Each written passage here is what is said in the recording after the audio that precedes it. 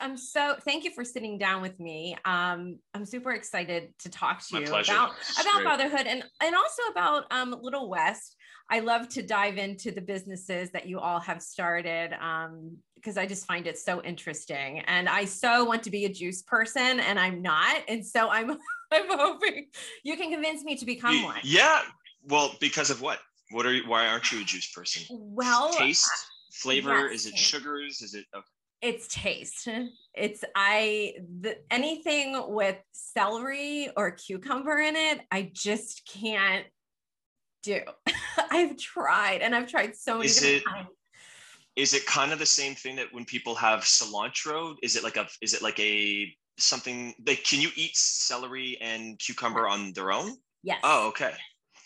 I think it's just because you're drinking it.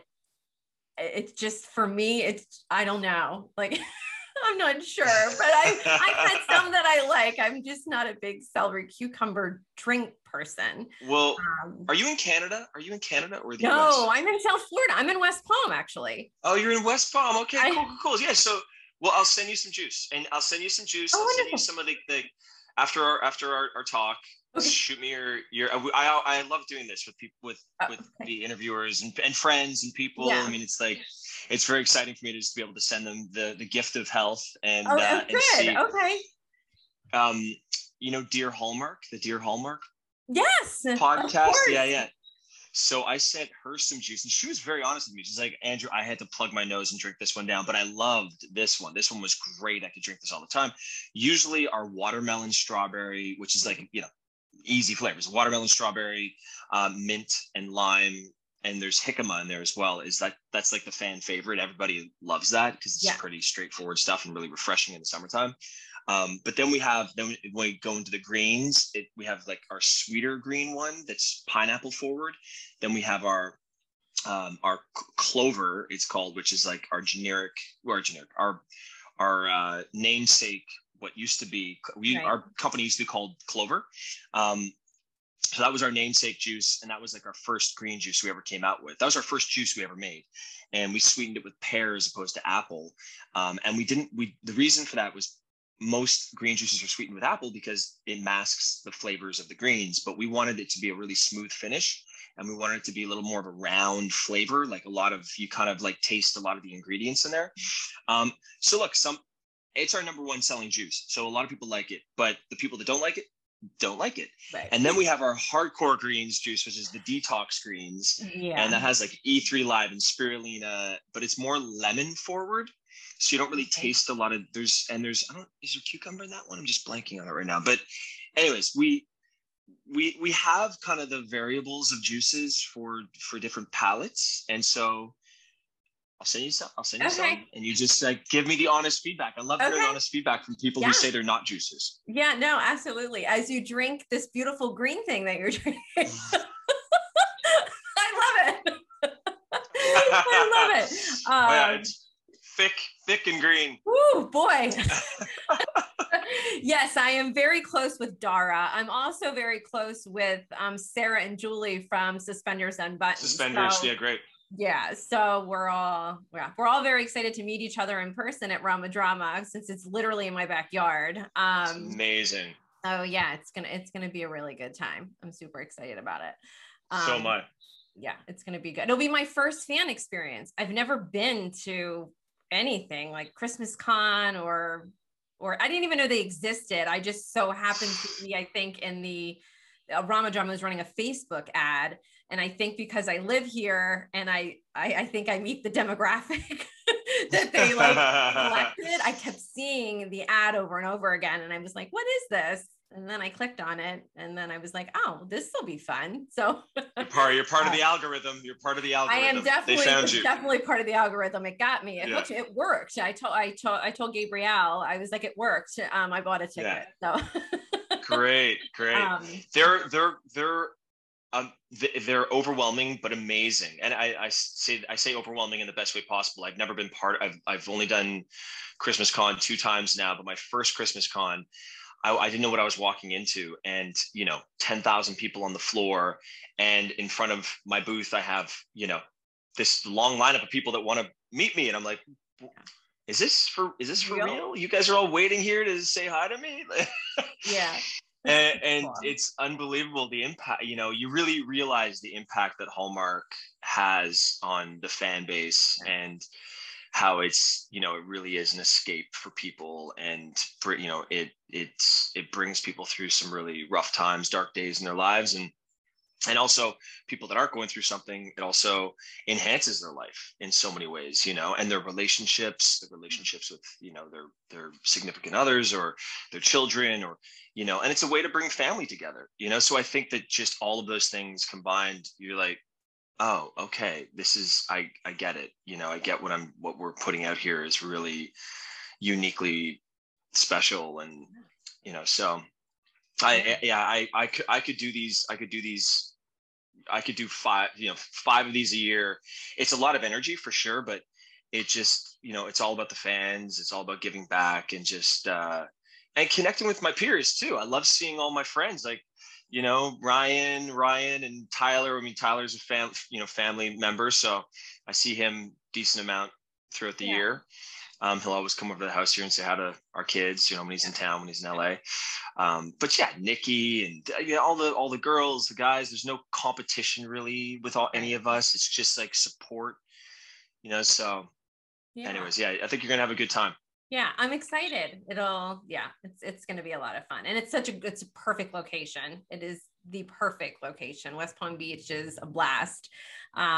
It's just, and we have the combination of the beach and Rosemary Square, which is right across the street from the Hilton and the convention center. It's awesome. So let's dive into it. I want to dive into mental health because I'm such an advocate and think it's so important to talk about it, to kind of break down that stigma. And when it comes from people like yourself, that it's well known, you're well known, and you have a really big following on Instagram, and you made a post. I actually printed it out so that I could see it, because when I saw it, it was so funny, because Sarah from Suspenders Unbuttoned texted me immediately and said, oh, Andrew just made a post about mental health. This is perfect for you because you're talking to him on Friday, right? And I said, I am. And I saw it and I was so excited. You have a look of worry in your face, but don't worry. I'm not worried. It's more endearment. It's more like, okay, oh, wow, good. I can't believe people actually, I can't believe it resonated with people like that. Yeah, it's a really big deal. You had posted a picture, well, a GIF really, of you jumping and looking extremely happy on the beach, right? And basically said, you might know this about me, but the happy Andrew you see in this video is not always the case. And I think a lot of people probably understand that we have our days, right? Where we have dark days and we just, we don't feel like ourselves. And it was important for you to put this out. May is maternal or mental health awareness. It's also maternal mental health awareness month, but in general, it is mental health awareness month. And you got a really great response. In fact, I printed this out this morning. You had 355 comments as of this morning. That was early this morning before I left for a morning appointment. Now, you had mentioned to me that you hadn't really gone through the comments yet and that you were going to spend today doing that. So you're going to have your hands full. I looked at the first maybe 20 or so when a few days ago when I posted it, and responded to a few people. But anything specific that you want to talk about with this post, or do you want me to just tell you kind of where? Yeah. Well, I think what a lot of people might be asking is why. We're pretty, I think, deliberate with what we put on social media and Instagram.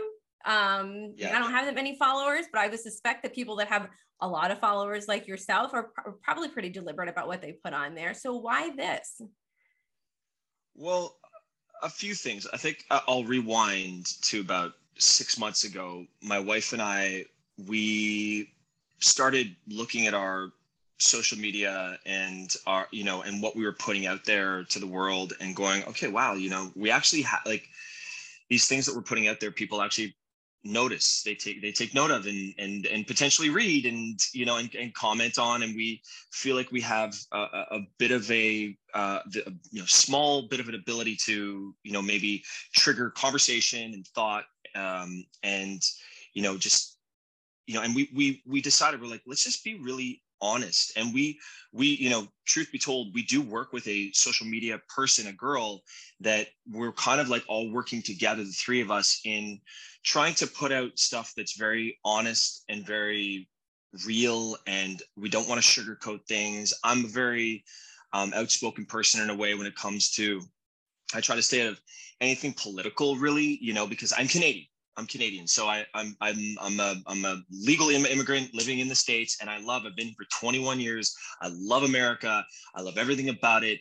And, really, if I really break it down, I'm probably like right in the middle of it all, And so, but I try to stay out of that. But when it comes to like, environmental things, and when it comes to just things that I really think that we should all just kind of rally behind, equality, just being open to any kind of marriage, and I mean, I just, those things are I'm a little more outspoken about. But for mental health, it's something that I really wanted to. We had this conversation last week with this girl that we, Kelly is her name, that we work with, and I was like, Kelly, like, I don't think a lot of people know this, and I don't know if I should post this next week, but I don't think a lot of people know that I actually, my mother dealt with depression, severe depression. My sister deals with severe depression. It's in our family. I actively have to consistently do things, and whether it be food, sleep, my sleep cycles, yoga, Pilates, meditation, I am actively always trying to pursue a happier life and a more connected life. And also, those are kind of the more surface stuff, but also, my beliefs in that we're at the mercy of something greater than ourselves, and whatever you believe in, it's out of your hands. And I think that a lot of the time, that's the one tangible thing that we can hold on to, if you call it God, if you call it whatever, but I think that's also something that I always have to continue to remind myself of. And I definitely, because life is so good, and I feel like the better my life gets, the more that I'm praying, and the more that I'm giving gratitude, and the more that and my wife and I, not a day goes by that we don't wake up in the morning time and then look at, the house that we're living in, and our kids' health, and the abundance that we have coming into our lives. And we're like, oh my God, hon, I'm so grateful. I'm so grateful right now, and so we really try to actively, remind ourselves of that. And also, and I think that, so I wanted to just tell people that, like, look,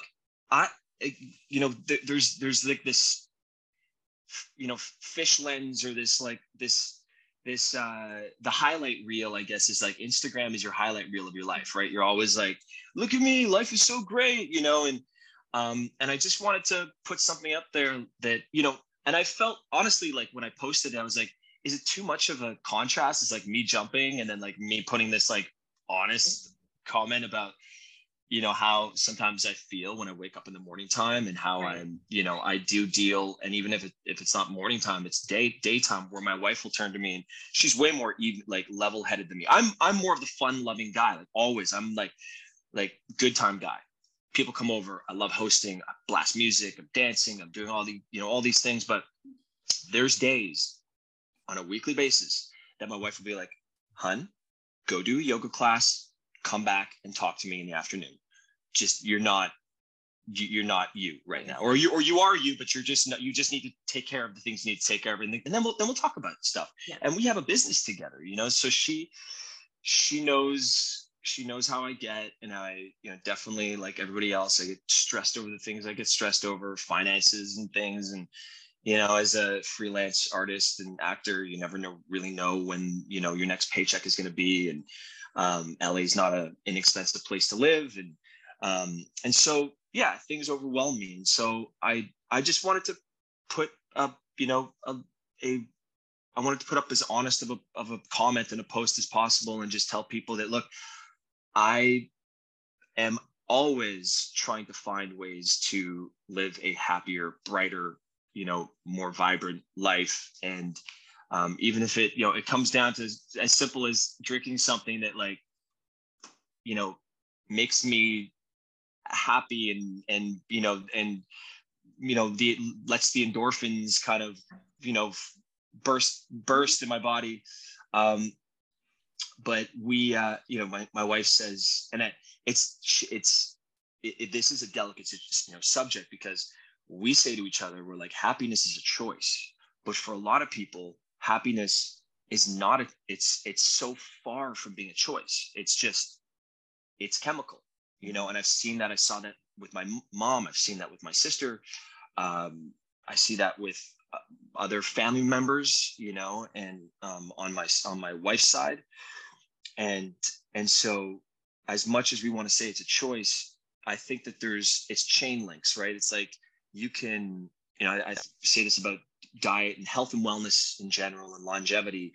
It's all about these little chain links that, you could start the chain, and it might seem like it's going to take you forever to get to that end, or to midway through. But if you just start, and you start doing those little things that will, allow you on a chemical level or a physiological level, and trigger better health. And that's just a bit of a stepping stone to try to get that moving in the right direction, and I think a big part of it is sleep and what you put in your body. Hydration.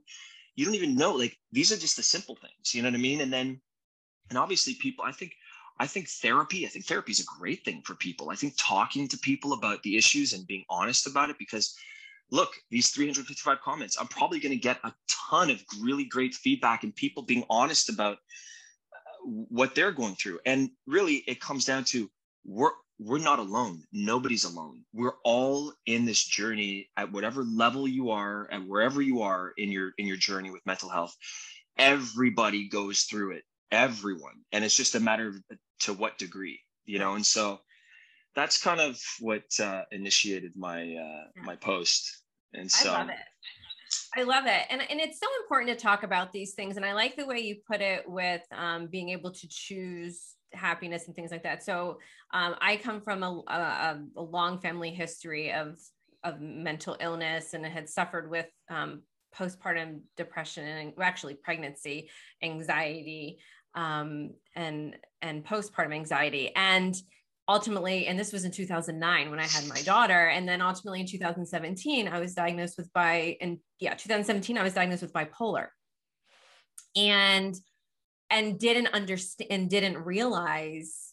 I mean, luckily I was already under the care of a psychiatrist who was amazing, and who didn't put me on medication right away, and really just had me for 2 months, kind of just monitor and journal how I was feeling and what was going on. But because I had a family history of bipolar, she was like, you meet all of the things. Criteria. Yeah. And so what's so interesting though, is that even with people that have diagnoses like that and get on medication to stabilize themselves, I still have I still have the symptoms every once in a while. Like, the symptoms just don't go away because you're put on something. I mean, I still have those days where I can't get out of bed. And so what do? It's not a matter of changing my medication. It's a matter of sleeping better, hydration, exercise. I mean, those are the things, because it's I mean, if you don't have something that's diagnosable, it's still impossible to function when you don't have those basic needs being met. So that's so important to know, because I think so many people are like, oh, you're on medication, you should just feel okay all the time. And that's a big misconception, with people that are treated with medication, because it's so much more than that. It's such a coordinated care kind of illness, mental health things, because it is a combination of all of those different pieces that need to come together, and it's hard. And then this is outside of everything else you have to do, right? Just being a parent, I have a special needs daughter. I have like, you know what I mean? So there's all these things, and it's tough. It's tough. And so I think these 355 comments, which I highly, it's been about 4 hours since I printed this out, that it's many more than that. What I have found by sharing my own story and making posts very similar to this is that you open that door for conversation. And I bet you go through those comments, you're going to find at least one person that has never said it out loud that they had things going on. And that for anyone is the first step to possibly getting help that they haven't been seeking out yet, simply because they didn't have that, whatever it was, that, permission to say, hey, I feel this way. You can tell me too. And that's essentially what you've done here on Instagram, which is amazing. I mean, that's the power it has. And so what I love is that when I was on last night, you had said, oh, wow, like you guys like this content. What else do you want me to talk about in relation to this? And I went, whoa, like, I wonder what kind of like response you're going to get. So, I mean, are you excited? Does this excite you? Like, are you like ready to share more about this side of you? Jennifer, I'm an open book, and I love this stuff. When people, because, I do feel, I have felt it's as an actor, and when I go to these conferences and just like and also when you post things on social media and stuff, it's very self-indulgent in a way. Like I feel like it's like, well, who cares what I say? Who cares what I think? Who cares what I'm just this guy that does. I'm an actor. It's a line of work, but I really, stripping all that away, I'm also a person that I feel like people see on social media. There's this happy couple living this perfect life, doing, with these kids that are, it's just, they don't see that we are fractured in ways. I'm fractured in a lot of ways. I'm hopefully going to continue to work on myself constantly. I am such a different person now than what I was 6 months ago to a year ago, 2 years ago. And I look at the changes that I've been making in my life, and I'm really proud of them. I feel like I just am constantly trying to be a better husband and father, and person, friend, son, brother to my sister. And just, so it's, I'm really excited. I'm really excited that it opened the door to this conversation with people, and allowing people to be maybe a little bit more honest with what they're going through too. Yeah. I'm such a big believer that storytelling and sharing really is the catalyst for people to open up and to really admit to the things that maybe they've never admitted to before, whether it's to themselves or to other people. The film that I did was way back 2015, which doesn't seem like that long ago, but it's going to be coming up on its 10 years in 2025, which I can't believe. Doesn't it seem like it? 2015 seems like, last week. I know. It's weird. And the film, I mean, self-funding a documentary film and doing that is a lot of work. And everyone has always asked, is there going to be a sequel? And I'm like, I don't know. As much as I went to school for broadcasting, film production. There's nothing more that there's nothing I love more than being on a set and doing those kinds of things. But a podcast is much easier. So I do have another podcast in addition to this one named after my film. And at least 2 times a week, I get moms reaching out to me saying, I'm ready to share my story. Like, can I be on your podcast and share your story? And I'm on season 2 now. And I think I've interviewed maybe 65 women in the last 2 years. Some that have never shared their story before. And even with their family, we're scared to share it with their family. And we're hearing it for the first time through my podcast. And it just goes to show you, one, mental health in general has so much stigma, but mental health and motherhood are like really just, they don't go. I mean, that's not, they're not supposed to be associated, you know, feeling sad and anxious and having a newborn. Those are like different, those don't go together. And so, Yeah. But are those non-parents that think that? Is that more non-parents? Because when you become a parent, I feel like so much bubbles up. Like I start going back, like I'm like, oh my gosh, I'm acting like my dad. My dad did this, and then you catch yourself in these moments, and we are always like my wife is really great at reading a lot of books and gathering information, and she'll send me and she'll read me, you know, segments of these books that she's reading. And I've done a lot of my own. I'll go. I'm like an in the moment Google guy. Googler, Like yeah. what happens if my son does this? Because our first child is, you know, he's almost 7. He's sweet, kind-hearted, very patient with his younger brother. He's tolerant, you know, and his younger brother is everything but like our 2-year-old is a wild child. He will look at you and just like break his brother's Lego like right in front of you, just breaking it all while looking at him or while looking at us, and then be like I love you, mommy, love you, daddy, love you, daddy. Like be this like total opposite. Like you just busted this whole Lego. Anyways, so we're trying to figure out how to work with his type of personality, but it's a reflection. It's a constant. You're constantly questioning things as a parent. You're like, no, it's okay. I'm frustrated. I'm more frustrated in ways that I've never been frustrated before, because it's this little thing that you love so much and so precious to you, but you can't change it with the norm. You can't change it with like your natural instincts of how you would change something. For me, it would just be like, stop it, like stop doing that. What that, you know, like. But you can't do it like that, because you can't yell at your kids, and you can't. And there's all these different phases of, you're like, well, 2 to 3 is a very important phase for your kids, and then like 3 to 5 is another different. It's and then, you know, so like you have to treat them different. And we're reading this great book right now called Raising Lions, and it's like it's teaching you, or it's telling people how to, like, you know, you got to meet kids with the hand. So you have to push back with them and then push them farther so they know their boundaries.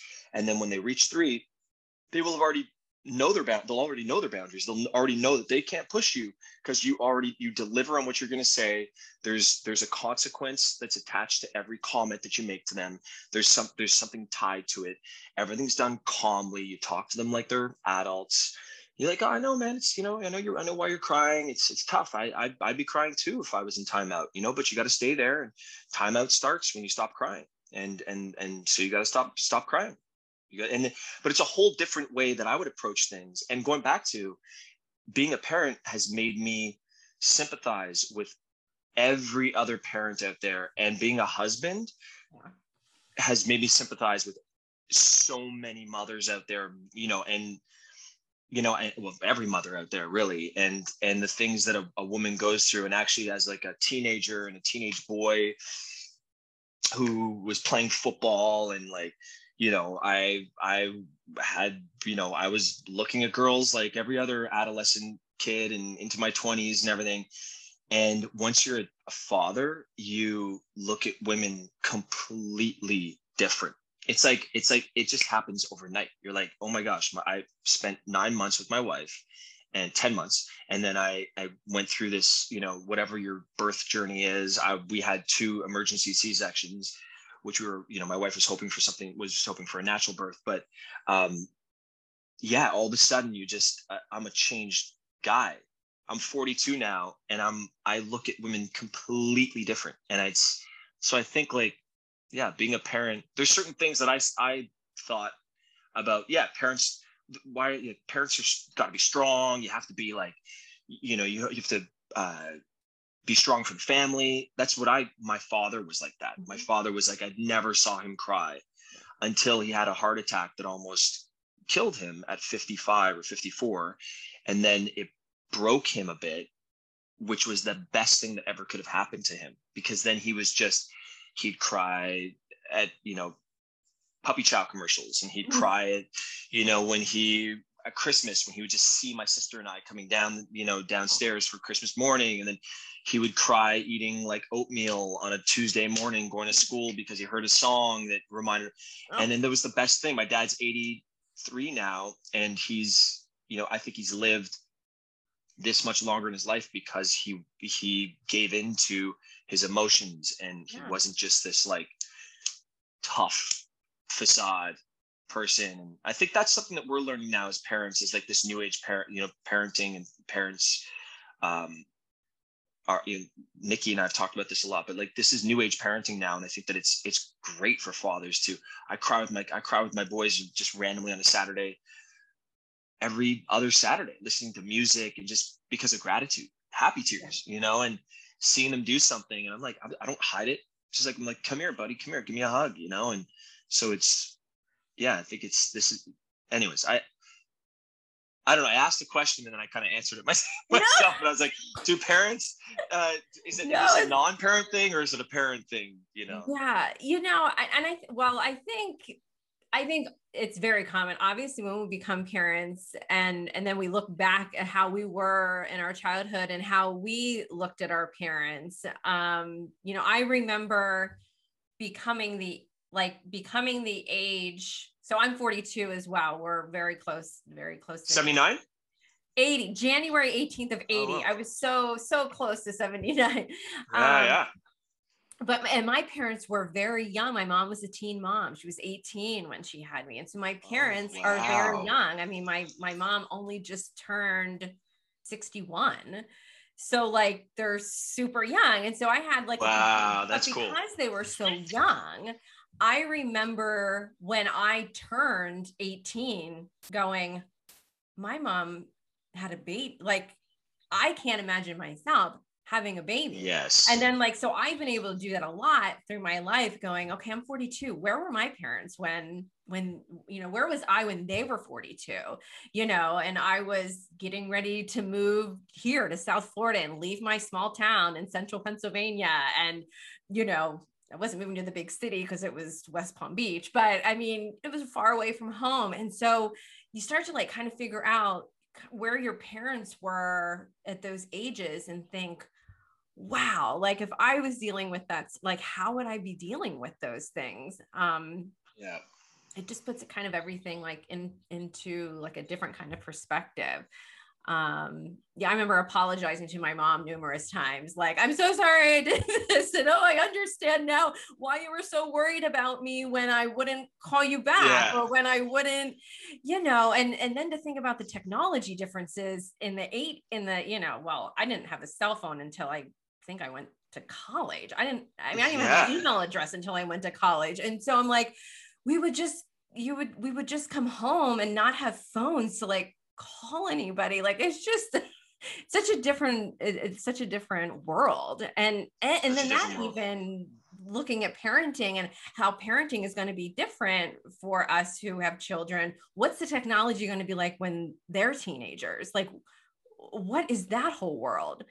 And nothing can prepare you for that. I mean, that's something that we don't have experience with because that's not how we grew up. So I think also we were living through kind of, it was a little bit of an anomaly where we were our age group, I think, has lived through the most technological advances out of any era. I think, like, when you look at cell phones and then FaceTime and all these things that we're able to do now, and compute, like we went through the computer phase. Like we went through computer phase. Yeah. Computers were, we went through from the dial phone, you know what I mean, to a cell phone, like to wireless at the house, and then cell phones. Right. And car cell phones. I remember my uncle had this like the big, with the wire that goes down. He had a Jaguar, and he like, and so, we've gone through so many technological advances, and I think our kids are going to see a lot more of that, obviously, with space and stuff like that, and access to space. And but I don't think we're going to see so much change that we've seen. And that's also like we didn't, or generation before us didn't really know how to treat cell phones with their kids. Now we know. I know with my 7-year-old and my 2-year-old, I know after seeing that documentary, The Social Dilemma. Oh, yeah. What it was, after seeing that movie and like seeing how, these guys that are programmers for Facebook and Twitter and all these places, and they're like, I don't let my kids, I let my kids, for 3 hours on a Saturday use their phones. Yeah.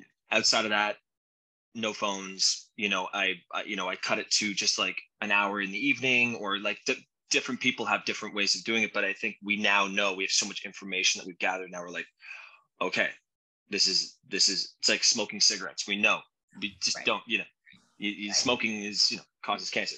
Right. Yeah. So, but with phones, yeah, I think it's just, we're also now learning and accumulated so much information and data. And so we're taking this into consideration now with our kids, for sure. Yeah, for sure. And there's, of course, pluses and minuses to, everything, right? I mean, my daughter who lives with autism uses an iPad to communicate some things. And so I'm like, oh my gosh, like how amazing. I mean, this is amazing. And that even happened because she's 12. And we started with, and I don't know how familiar you are with all of that kind of stuff, but there was something called a PEC system, which is the picture exchange system, which was literally pictures that you printed out and laminated and cut out and stuck Velcro on. And you literally had binders of different images and words so that kids could communicate and physically stick things on a blank board to make sentences. Okay. Now, and we can download new words. We can download, she can hear her own voice come back onto the device. I mean, it's amazing, how technology has changed certain things like that. Anyway. Yes, it has. Yeah. And my son is on his iPad every single night, and for school. And mm-hmm. He's in French school, and it's his dictée that he does, where the teacher will record her, the sentence, and then the kids have to repeat. And so, yeah, we've seen such a change within, like, homeschooling changed a lot of things. And so, yeah, my son kind of has a little bit of the same thing, where he listens to the teacher, and for kids that have different learning methods, I think iPads are incredible, what they've done for the world, and the phones and stuff like that. But I'm just saying purely like cartoons and stuff like that. We know, right. And when your kids get to be in their teens, like mid-teens to late teens, you're like, you got to minimize. Like, I don't want my kids on social media all the time. And that's where I think school and learning and all of that, I think they're great tools to have. But then you start getting into like unregulated, Facebook and Twitter and Instagram and all these things that kids, and the algorithm, mm-hmm. and how it finds them and what they're searching. Well, I'm going to regulate that like crazy. My son, he's going to be the kid that's like, Dad, but all my friends are doing it. That's okay. That's okay. Take the soccer ball. Go kick it around. I don't know about you, but because we're the same age. I mean, I remember AOL and the AOL chat rooms that you would go in. Oh, yes. I mean, you want to talk about unregulated. I mean, I remember pretending that I was somebody else. Oh, yeah, I go to blah, blah, blah. And my friend and I, like, we loved it. And we were talking to people. We had no idea who they were. And this is before images and stuff could be on. It was just text, But still, like, those chat rooms, I will never forget doing all of that. And MySpace. And, yes, AOL chat rooms, and yeah, no. Oh my gosh. But that's the thing, right? We know all this now. Yeah. So we know all this now, and there's a lot more tools to regulate things and to minimize what your kids and have access to and stuff. So that's great. That's great. Yeah. For sure. So I want to touch just a little bit on fatherhood, and you have 2 sons. And so how how do you work the balance? I know, like when you typically, I guess when you go to film, like Hallmark movies are filmed in what, like 2-3 weeks or something, and then 3 weeks, 15 days. Yeah, 15 days. So, I mean, how do you and your wife kind of manage all of that and have a business on top of that with your two boys? What does that, I mean, is there a lot of coordination that kind of has to go into making sure it all just, and living in California and Canada, I mean, I feel like it's that's a lot. It's a lot. And sometimes I think maybe I take it for granted on how much my wife has it all together. She tells me, she says that she's way more on top of things when I'm not here than when I'm here. I kind of like ruin the flow. And which I get. She's very A-type. She knows just exactly, she has her schedule, waking up in the morning time. At nighttime, she'll make their dinner, her and the boys' dinner, while making their lunches for the next day. So it's all prepped and ready to go. She's a big time like food prep person, like Nikki and her are very similar like that. When Nikki goes away and when she comes to work, she's already pre-made all the frozen meals. All the meals are prepped. Monday, Tuesday, Wednesday, Thursday, all the kids, like everything is pre-prepped. So she'll just cook for a month before, or 2 weeks before she leaves to go shoot. And she'll have everything ready for Ryan and the boys. My wife is very similar, but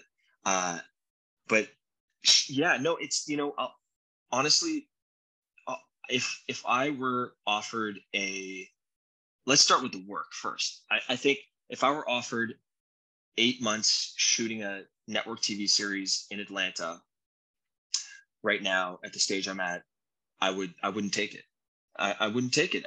Right now, Hallmark and the 2 movies I get to do a year, 2, sometimes 3 movies I get to do a year, plus some of the development stuff I'm doing with them and pitching them projects. I'm gone for 25 to 30 days max twice a year. So I'm gone for like 60 days maybe in the year to Vancouver. And the rest of the year I'm at home, being a husband, being a father, gardening, doing things with my kids. And so, yeah, the balance is definitely there with my work. My wife and I, we started our business together. I still am relatively active with the business. I'm taking definitely a big step back because she has more of a team now and she can rely on more people. But I still kind of help oversee a few things. But the balance is basically, Cassandra and I, we work out together. We go for lots of hikes. We try to get outside as much as possible with our sons. The biggest thing is when I leave, I stack a lot of extracurricular things on with our kids. Like our son is playing piano. He's skating twice a week. He's playing soccer. Our little one is going to start soccer very soon and gymnastics. And so that's always the scare when I leave. Cassandra has to keep that up, and it's kind of almost impossible as the kids get a little older. And also it's tough to find, like, we don't have a full-time nanny. We have like 6 babysitters that we have on call, and 2 of which are the ones we use all the time. But look, they got lives. We haven't hired them full-time. They're off doing their thing and going to school and stuff. So I think balance is, you always want to feel like you're keeping up on your requirements to be as a parent and a partner. And I always want to requirements, your half of the deal, right? Like you. And so as much as when a job comes, I have to just be like, okay, I press pause in my whole life. I have to focus, because I don't want to be on set not knowing my lines and not knowing what I'm doing. That's like my biggest fear. So I have to put a lot of work into what I do. I just know that's my process. I have to read a script like 40 times before I even start to memorize it. So I, with knowing that, I also have to say, okay, well, hey, Cass, what do you need? I got the job. It's coming in 2 weeks, which is amazing, because we used to get offers 3-4 days before we would be having to shoot. Almost, I'd get the offer on a Tuesday to leave on a Thursday to start shooting on a Monday. Wow, that was like the old Hallmark, the old guard. But yeah, so it's just basically checking in. Like I got to check in, and that's, I think it's just like, okay, so what do you need from me? And now she has it down to a science in a way where it's like, okay, when you leave, I'm going to call on a few other people to help. And we have friends that our son plays hockey or he skates with, so we'll sometimes ask them if they can pick up West. They live right around the corner here, pick up West and take him to skating.